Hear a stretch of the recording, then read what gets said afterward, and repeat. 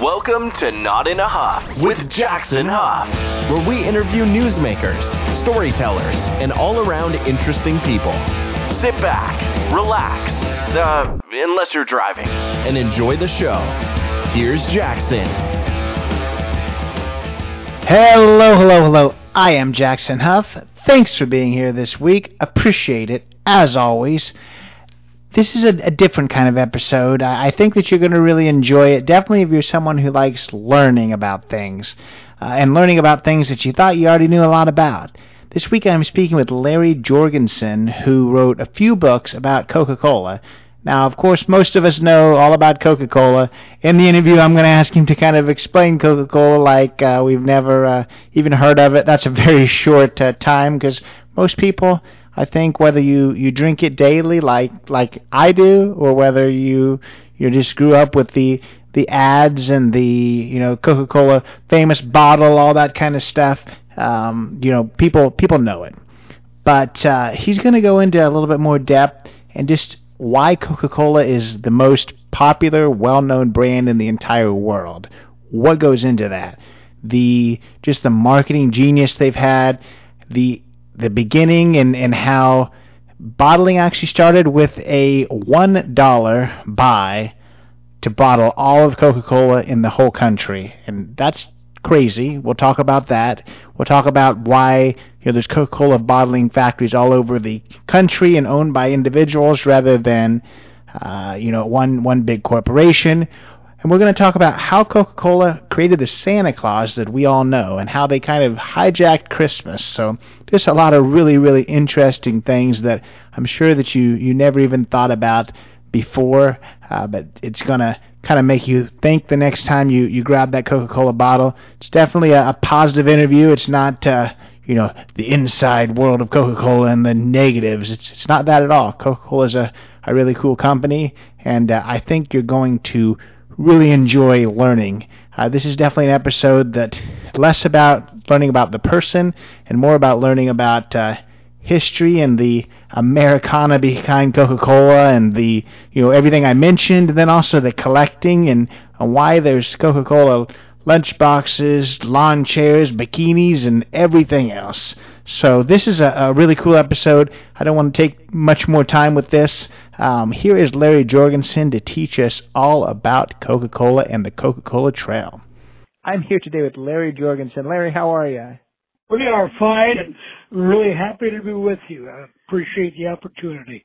Absolutely. I appreciate you coming on. I know we're going to talk quite a bit about Coca-Cola and just kind of the history behind it, but then also kind of how it shaped a lot of different communities in America.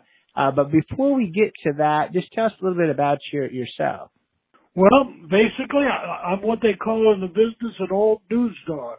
I was brought up in the media, started out at a very young age in newspaper, young age being when I was in high school, went into radio, TV, done all that. I've done freelancing, done work for the UPI. I'm basically just an old tired newsman that decided writing would be the next step, and I'm writing books. I gotcha. And how long have you been writing books? I think with this whole Coca-Cola thing, you're on your second book. So is there other books outside of that? There was a book before that. It was about a sort of a ghost town in Louisiana, similar to Hot Springs, Arkansas, except Hot Wells, Louisiana didn't last. And it's an interesting ghost town, and I wrote a book about that. And I'm now in the process of writing a book about a Great Lakes shipwreck. And no, it's not the Edmund Fitzgerald, but it's a fantastic story, and that'll be coming up next. Oh, that sounds cool. All of your books kind of have a cool history bend to them, which I always enjoy. But tell us kind of what inspired you to maybe research history and maybe more importantly research this Coca-Cola history that you have. Well, the Coca-Cola thing, I'm not a Coca-Cola collector, and there's thousands of them around the country. And I was interested in two Coca-Cola historical sites, one in Vicksburg, Mississippi, where Coca-Cola was actually first bottled, not Atlanta, Georgia, and another one not too far away in Monroe, Louisiana. And I thought, those are interesting, and why don't I do a little travel feature about those two sites? So I set out to do a travel story. Well, by the time I got to the second stop, which was Monroe, Louisiana, I realized that what I was after was just the beginning of what should be a book. That this type of thing had happened all over the United States, and no one had actually written about this aspect of Coca-Cola. And that motivated me to write the first book. The first book was so well received that I started getting phone calls and emails and running into people that say, well, you forgot about. So I started saving information on forgot abouts. And that led to book number 2, which is called Return to the Coca-Cola Trail. And it's been a great experience as a writer, meeting people, learning things in history of obviously the world's best known product, and learning things that I just was fascinated by. I never assume that my listeners know much of anything. You know, they're well educated, but I never want to just kind of assume anything. This is probably the silliest kind of breakdown that I ever have to do, but I've made people break down bowling and everything else. So if we could just briefly tell us exactly what Coca-Cola is, maybe just a brief history and the inception. I assume no one's listening that wouldn't know, but I always like to just kind of break down things to the lowest level if possible. Yeah, Coca-Cola was actually started, a gentleman who had been in the Civil War and had suffered a major injury and was a pharmacist. And he developed what he thought would be, and it was, a cure for the pain he had suffered and continued to suffer after the war. So he invented this syrup using the cola nut and the the coca leaf, not to be confused with cocaine as it has been. And he invented the syrup. He was in Georgia, and finally took it to a pharmacy, and it was sold as a pain reliever. It mixed a little bit, with a glass of carbonated water, and he was doing rather well with that. Well, as it evolved, it had a good flavor, and people wanted to just buy it because it tasted good. And from there, the product gained popularity. The gentleman that invented the syrup later sold the rights to his formula, the rights to the Coca-Cola syrup, and another person, a young entrepreneur, went about selling Coca-Cola syrup in large containers to soda fountains all over the country. Again, with the idea that, and these soda fountains were primarily in drugstores because, again, it could be used for, as they say, medicinal purposes, or it was a very enjoyable beverage. So that was his goal. He was out there to sell the Coca-Cola syrup to people that would then convert it into a carbonated drink to be enjoyed across the country. He had no idea that it had potential to be bottled and never thought it would be. But lo and behold, it sure was. And in fact,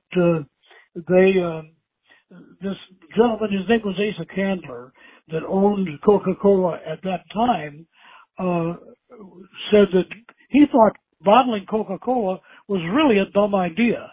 And when two young entrepreneurs from Chattanooga approached him to allow them to bottle Coca-Cola, he at first told them no. And they became persistent, went back to visit him again, and I think he just finally gave up talking to them, and he said, all right, I'm going to sell you the rights to bottle Coca-Cola throughout the United States except in Mississippi, where this other gentleman was already doing it. I'm going to sell you the rights to bottle Coca-Cola throughout the country for $1. And the story is he never collected the dollar. He just basically wanted to get rid of them. And he told them as they left, if this doesn't work, don't come crawling back to me. I think bottling is a back street, and that's a quote, a back street business. And he had no faith in it. It was actually took several years before Mr. Candler saw the potential in bottling his Coca-Cola syrup. I can't imagine that. I feel like I don't know how quickly it took off after that, but I assume that he probably kicked himself for a long time about not seeing that potential. Well, not only that, but you know the two and young entrepreneurs, who by the way also were lawyers from Chattanooga, went back to Chattanooga with the rights to bottle Coca-Cola throughout the United States. Between the two of them, they had $1,500. And all of a sudden they realized, you know the story about a dog chasing a car. What do you do when you catch it? Well, they had caught it, and they didn't know what to do with it. They certainly couldn't bottle Coca-Cola throughout the United States for $1,500. And there is how it all took off. They said, wait a minute, we've got the rights. Let's start selling territories. And they divided up the country into little pieces. And if you wanted to bottle Coca-Cola in Paducah, Kentucky, they would sell you a 50-mile radius around Paducah. Now, they would collect a fee for that. They'd sell you the rights. When you bottled Coca-Cola in your own little bottling business, you were required to use the Coca-Cola syrup. So all Coca-Colas were the same. The interesting thing, when you would use the Coca-Cola syrup, you would buy it. The two that had sold you the territory would get a commission on every gallon of Coca-Cola syrup you bought. So they sold you the territory, but they continued to make money on your work as you bought the syrup. Well, it was that turning the product into basically a franchise that really made it possible for Coca-Cola to grow as fast as it did. It just, everybody wanted to get in on the action, and they were buying the territories, setting up these little bottling plants that were, basically hand-operated, foot-powered bottling machines, and then going out, they'd bottle one day and go out and try to sell it the next day, and that's how it all took off. It took a long time for Coca-Cola to realize that they should have kept the bottling rights too, and eventually they did buy back a lot of Coca-Cola territories, but it cost them a lot more than $1. Yeah, I'm sure. I think that's kind of a genius model, really, because it made people all over the country be literally invested in the success of Coca-Cola bottling. So that was a huge thing for sure. One thing that you mentioned earlier that I want to kind of touch on, because you even said it, I don't know whether it's a myth or not, but was there cocaine in the early, Coca-Cola? Because a lot of people I still hear that sometimes. Yeah, I get the question every time I do an interview. The Coca-Cola, as I said, the formula was a combination of the cola nut and the coca leaf. Now, in processing the leaf, there was a slight trace of what could be considered a cocaine, not processed the way cocaine was, but there was enough of a carryover from the leaf that they were actually able to detect a trace of what could be considered cocaine in the early bottling of Coca-Cola. Well, it became such an issue that Asa Candler, who at that time still owned Coca-Cola, spent thousands and thousands of dollars, hired chemists and scientists and whatever. He told them, I want no trace of anything that comes anywhere close to cocaine in Coca-Cola. And they succeeded, and this was in the 1920s, in eliminating anything that would have any trace of cocaine in it. But because it was such a big deal in those days that people till this day think, oh, there's cocaine in Coca-Cola. No, but I'll tell you what, you drink Coca-Cola, it's different than any other beverage out there. And you either like it or you don't. I'm not a Coca-Cola salesman, and, I'm not, as they say, addicted to it, but I get my share of Coca-Cola, and there's certain new flavors of Coca-Cola I like and certain that I don't. But that's the real story is, yes, once upon a time there was a slight trace of what could be considered cocaine, but it was not cocaine as processed to make cocaine, where they take the leaf and whatever they do to process it to make that drug. It was simply using the same basic element, the coca leaf. I got you. Well, there's our answer for sure. So I do want to kind of ask you more about the individual bottling, like you were talking about the territories. You said that Coca-Cola as a company bought a lot of the territories back. So I guess kind of a two-parter. One would be, what is it like now? Have they bought all of the territories back and it's not like that? I do know in my hometown, which we talked about Indianapolis earlier, I'm actually from Kokomo, Indiana, and there's still a Coca-Cola bottling factory there. So I do wonder exactly if there's still territories or what that process looks like now. Well, the one in Kokomo, in fact, is a tremendous family operation that's been around for decades, for generations, and there are a lot of those throughout the country. Coca-Cola went through, I guess you could call it a buying binge at one point, and set up a whole different division where they were buying up Coca-Cola franchises. And what would happen is, after 2 or 3 generations making Coca-Cola, maybe the 4th generation just didn't want to do it anymore. The family made enough money and they thought, we're going fishing, So Coca-Cola started buying up the available territories. Well, what happened, they acquired this territory, and after a while they realized that they did not have the same impact in the communities that the local bottlers had. And since then, they have eliminated that division of Coca-Cola, and actually some of those territories have gone back to some of the existing bottlers. Because really what makes Coca-Cola in a community, and you'll see it come Christmas, Coca-Cola is deeply involved. They're involved in sponsorships, they do scholarships, they build baseball fields, they could, whatever is necessary to be involved in that community. Well, it was too much for corporate to handle the way the little guys, the bottlers and the communities were, and Coca-Cola realized the best thing to do was to get it back into community involvement. So it went from one time being close to 1,500 bottlers across the country. It went down to a very few, and now it's back up to close to 100 bottlers nationwide. In the early days, you'd find a Coca-Cola plant in every small community because it was not as expensive to bottle as it was to transport in those days.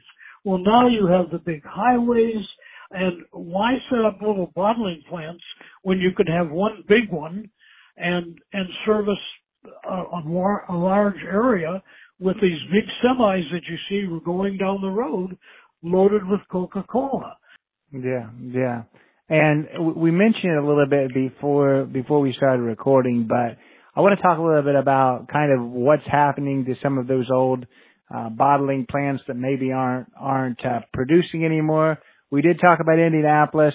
I don't know what else is, what some of the other plants are doing, but I do think that Indianapolis has done a really cool thing with a bottling facility that was in downtown Indianapolis. It closed back in the 60s. It was a pretty big place. It was about a block large. It was Art Deco style. For a while, actually, the city schools put their buses there because there was big garages. But it had a really cool, like mixing room and Art Deco theme. Now, just recently, about 5 years ago, a architect bought it and made it basically a whole kind of new neighborhood downtown. It's called Bottle. Right. It's called Bottle Works. They made the kind of the offices that were Art Deco into a hotel. They made the old Coca-Cola garage where they put the trucks into the garage food hall. So now it's an indoor food hall. Coca-Cola, the name Coca-Cola is still on all of the buildings, so you can still see that history. But it's a really cool thing. I know you want to kind of talk a little bit about that, but tell us about maybe a little of that, and then also what some of those other bottling plants around the country have evolved into. Well, just briefly to add to your comments about Indianapolis, when that plant was built, when it opened, it was one of the most beautiful Coca-Cola plants in the country. And a tribute to it, Coca-Cola corporate sent many people to Indianapolis to be there for the grand opening of that plant. And for many years, it was the plant. If you wanted to see a Coca-Cola plant, the best around, it was Indianapolis. And what they've done downtown with the Bottle Works and the neighboring businesses that have evolved around it is pretty fantastic to see that continue. But, you know, the essence of the book I wrote is to look at the plants that have become used for other things where you can go.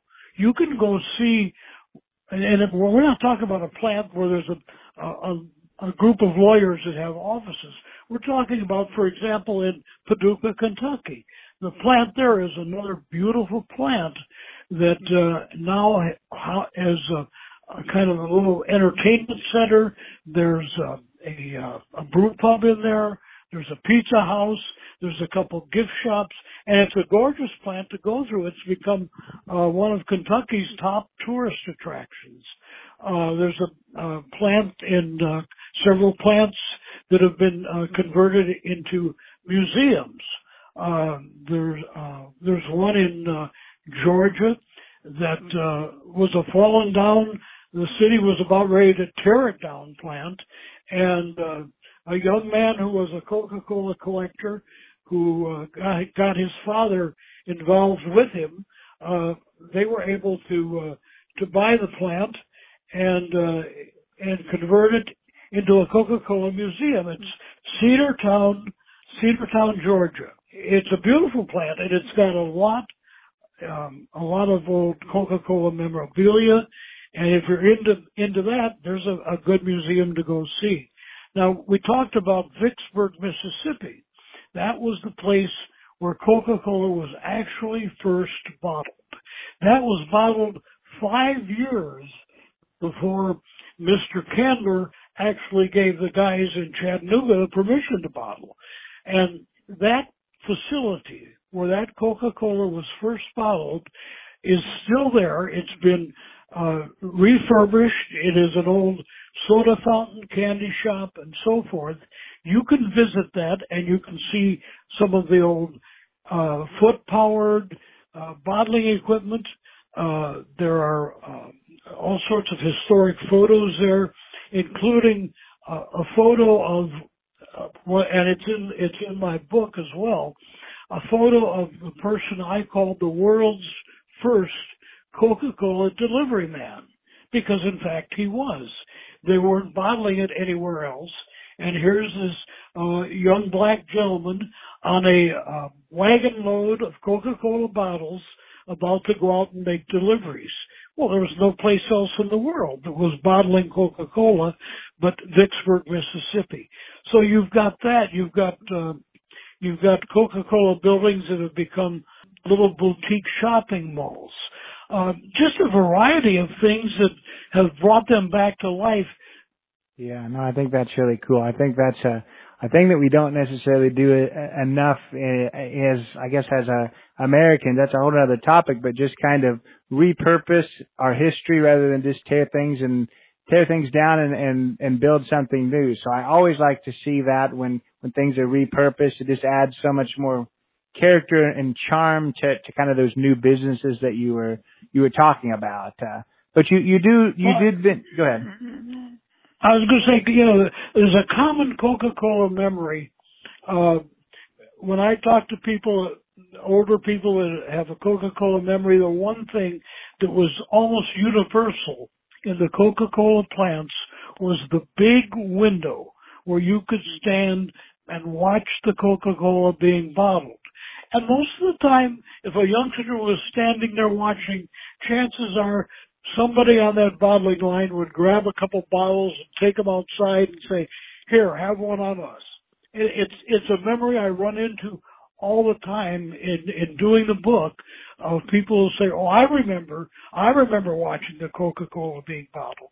It's just one of those Coca-Cola memories that they created when they designed those buildings. Yeah, and you mentioned with those, with some of those museums and the history that there's a lot of memorabilia. So I do want to talk about kind of Coca-Cola memorabilia, and then also just collecting. Coca-Cola's kind of put their name on anything from coolers and beachwear and all kinds of stuff. So why do you think that Coca-Cola, I guess, has put themselves out there as much as they have? And then why do you think it's been such almost a cultural phenomenon for decades that people collected? My mother had a friend when I was growing up that she had a whole room of her house that was nothing but Coca-Cola, everything, chairs, everything. So why do you think that's the case? Because beyond maybe some beer companies, I do think there's some that do that, but there's just not a lot of, people aren't collecting, craft products. So I just wonder why that's the case. Coca-Cola is without a doubt the world's best collected brand. They have international Coca-Cola Collectors Organization, and has thousands of collectors, mostly in the United States, but, I hear from them in Australia. We're doing an interview. I did an interview in Dubai because Coca-Cola is popular there. People collect it. It's amazing. And why? Your question was why. It's that product that when you associate with it, there's a good memory. It's something that, just like there are people that are beer collectors, beer can collectors, beer sign collectors. Again, it's a pleasant memory. Something good happened in your life, and it was because of that Coca-Cola. I say Coca-Cola kidnapped Christmas, certainly Santa Claus, because Coca-Cola's artists created the Santa Claus that we have learned to recognize as being Santa Claus. That was back in the 1930s when Coca-Cola's artists came out with a more pleasing looking Santa, and it has become the Santa Claus we know. And it's, from there, Coca-Cola, you'll see it soon. You're going to start to see the big Coca-Cola semis all decorated up coming to your town with lights and gifts and Coca-Cola for everybody. They literally have, and it's not just in the United States now. It's in Europe and in other countries where the big trucks show up at Christmas time. And Coca-Cola. How about the Charlie Brown Christmas? If it wouldn't have been for Coca-Cola coming forward and sponsoring the very first Charlie Brown Christmas, it wouldn't have happened. Nobody else wanted it. Everybody thought it was a joke. Coca-Cola said, no, this is what we are. This is what Christmas is. And they sponsored it, and it continues until this day. We have Charlie Brown Christmas because of Coca-Cola. And so, why do people collect it? The Coca-Cola collecting, if you have the original of a Coca-Cola item, not a reproduction, you've got something that's of value. There's been a lot of reproductions. I'm sure as Christmas comes around, you can go into your local big box store and you're going to see Coca-Cola items available, as part of the Christmas decor. And if you look at them closely and read the back, they're reproductions of the originals. When Coca-Cola was first being bottled, the bottlers were bottling in anything they could find. There was no universal bottle. Well, as Coca-Cola became more popular, more successful, other companies started doing knockoffs. There was Churro Cola, there was Coca-Cola spelled with K's and so forth. And it became very easy to confuse people. So Coca-Cola said, wait a minute. We are going to have a bottle that is our bottle, that's patented, that when you pick it up, you know it's Coca-Cola. And so they made a challenge to the bottle manufacturers in the United States. We are going to authorize one bottle and one bottle only, and we are open for competition. Well, there were 6 bottlers that entered the competition. There was one bottler, by the way, from Indiana, Terre Haute, Indiana, the Root Glasswork Company, won the competition and developed the bottle that became what we know now as the universal Coca-Cola bottle. Well, from there, we now have Coca-Cola bottle collectors, because in the first early days of bottling, if you recall, the plant that bottled the Coca-Cola, their name was on the bottom of the bottle. So the smaller the plant, the fewer the bottles, the more valuable the bottle. But the bottle that sold for over $150,000 was one of 6 that was produced as a prototype by the Root Glass Company in Terre Haute, Indiana. That bottle was one of 6 that was presented at the competition and won the award to become the Coca-Cola bottle. What was supposed to happen, everybody that was involved brought 6 bottles. The ones that didn't win were destroyed. The one that did win, the bottles by Root of Terre Haute, there was one that was saved in the Coca-Cola archives. The other 5 were supposed to be destroyed. Well, one wasn't. And that bottle came back into existence about 2 years ago at an auction in California, and it went for $150,000 plus.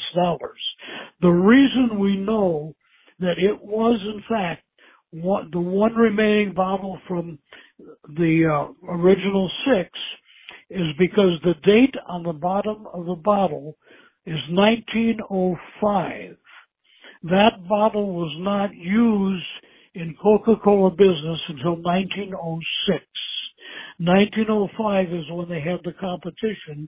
1905 is when the bottles were all supposed to be destroyed, except the one that went to the archives and the one that somehow was able to escape.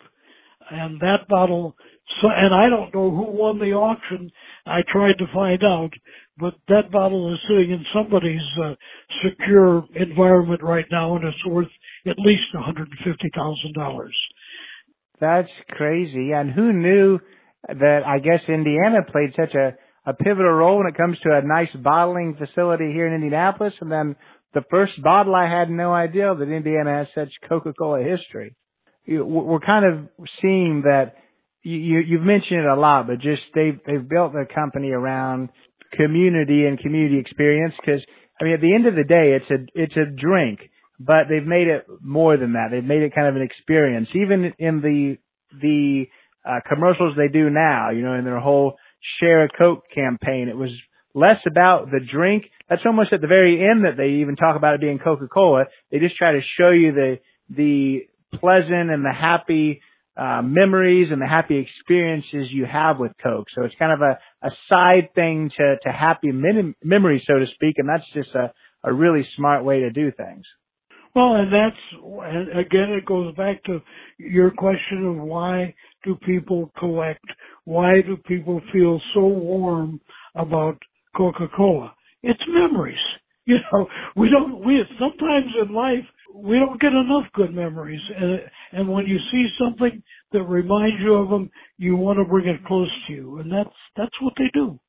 Absolutely. Yeah. And one last piece to kind of the whole Coca-Cola, I guess, history in the United States is, Coca-Cola murals throughout, the country in different areas. So talk a little bit about those murals and maybe, their importance to communities. Well, looking at the history of Coca-Cola murals and signs, no doubt Coca-Cola believed from the very start in outdoor sign advertising. Back in the very early years when Asa Candler was still involved with Coca-Cola, he once boasted, when he was on a trip in Hollywood, he once boasted, someday you will not be able to make a movie outside without there being a Coca-Cola sign in the background. Well, he came pretty close on that one.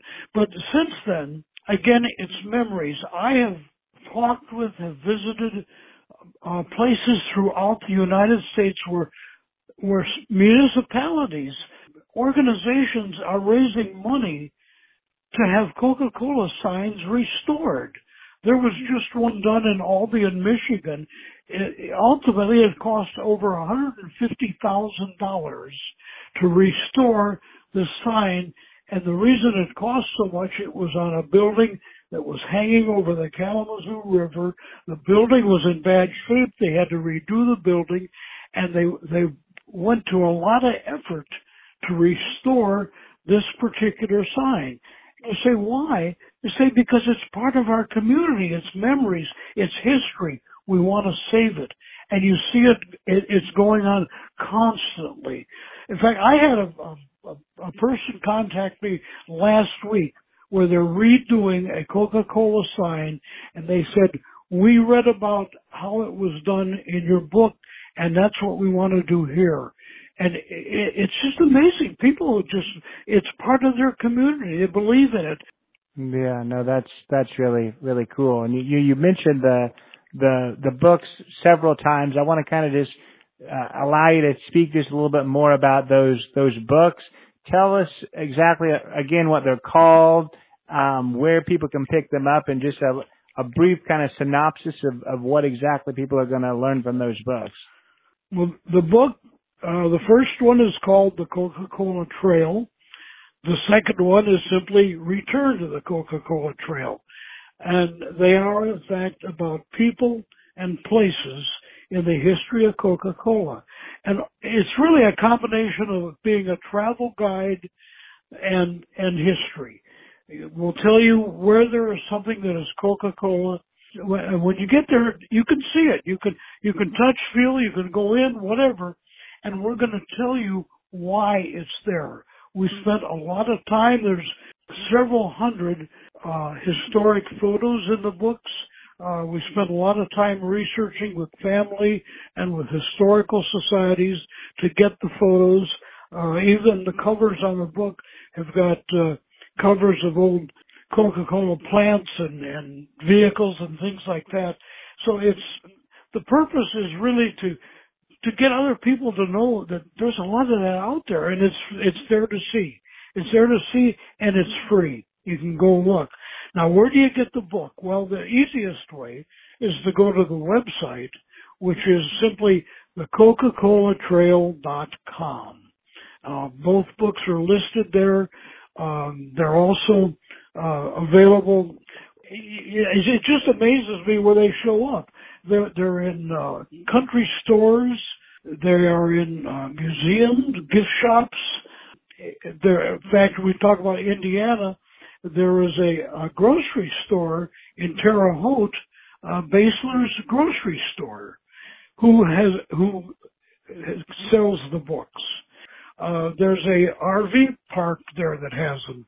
The new museum at Terre Haute has talked about having them in there, and we think they'll be there soon. But you'll find that almost any place, any little country store where there's a Coca-Cola memorabilia sign of some sort, or something Coca-Cola memorabilia, chances are that's where you're going to find the book.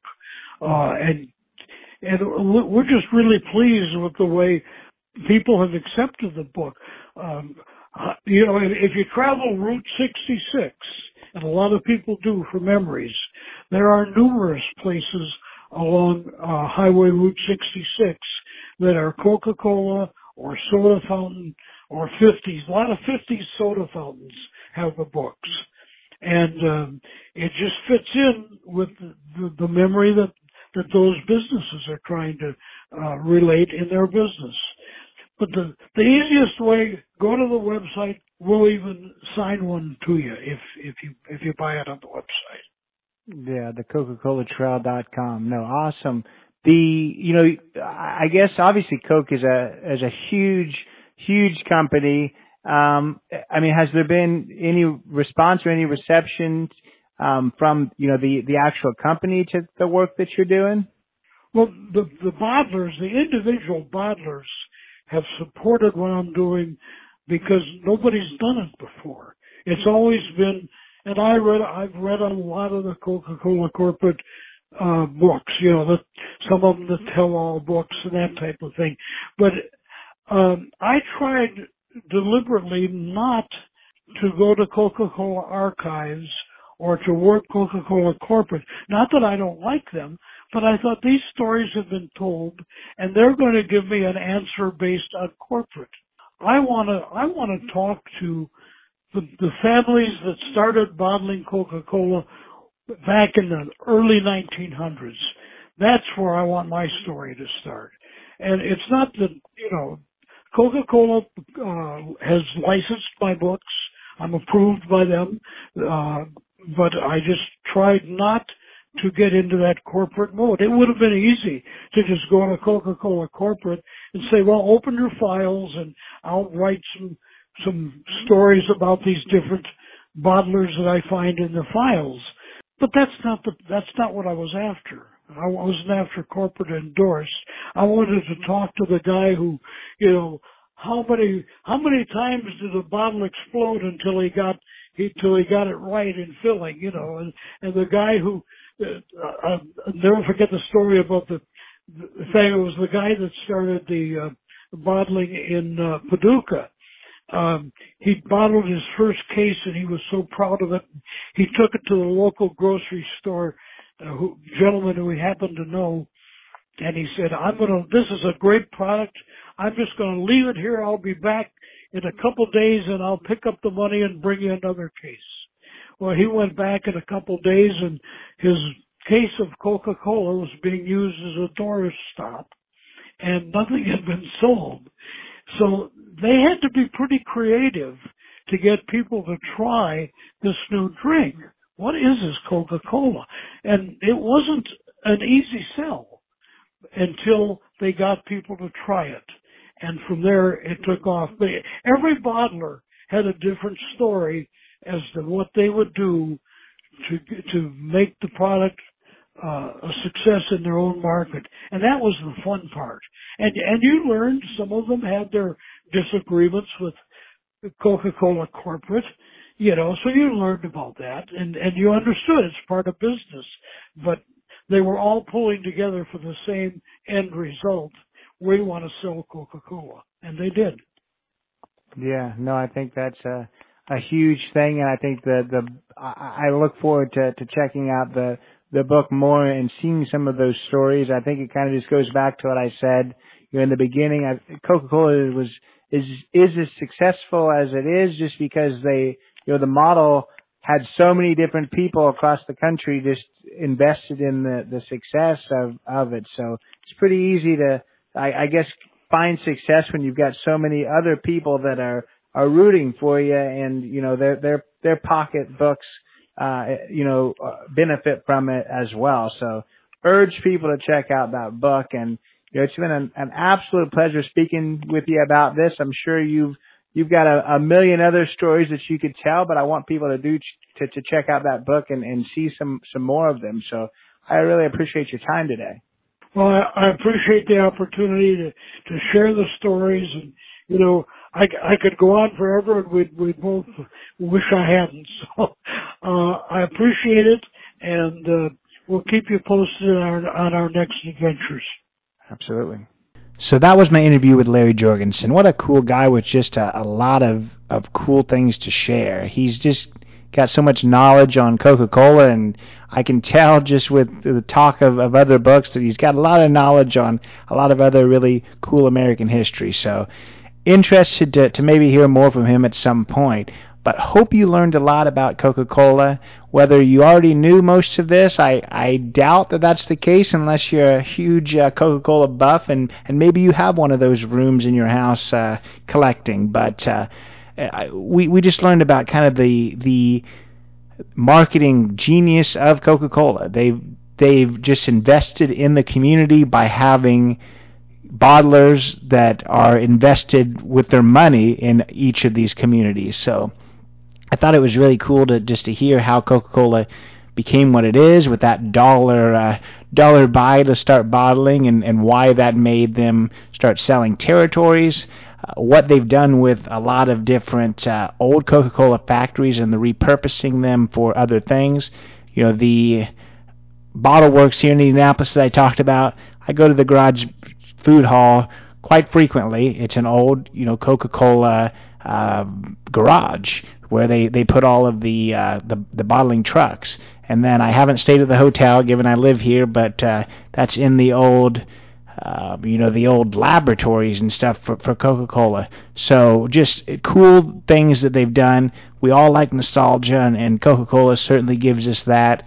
And it's something that I think future generations will really enjoy as well.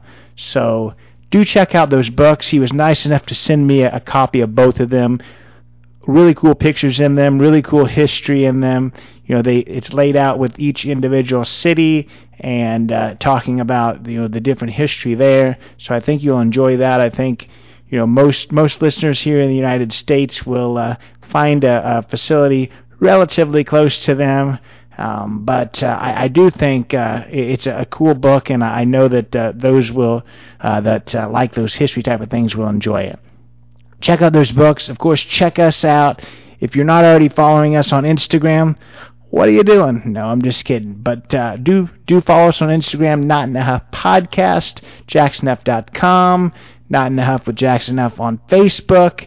Go like us, go comment, go subscribe, all of that on Apple Podcasts. We always appreciate that. But until next time, take it away, Chris. This has been Not in a Huff with Jackson Huff. Thank you for listening. Be sure to join us next time, where we will interview another amazing guest who is sure to make you laugh or make you think. Or, hey, maybe even both. But until then, keep being awesome.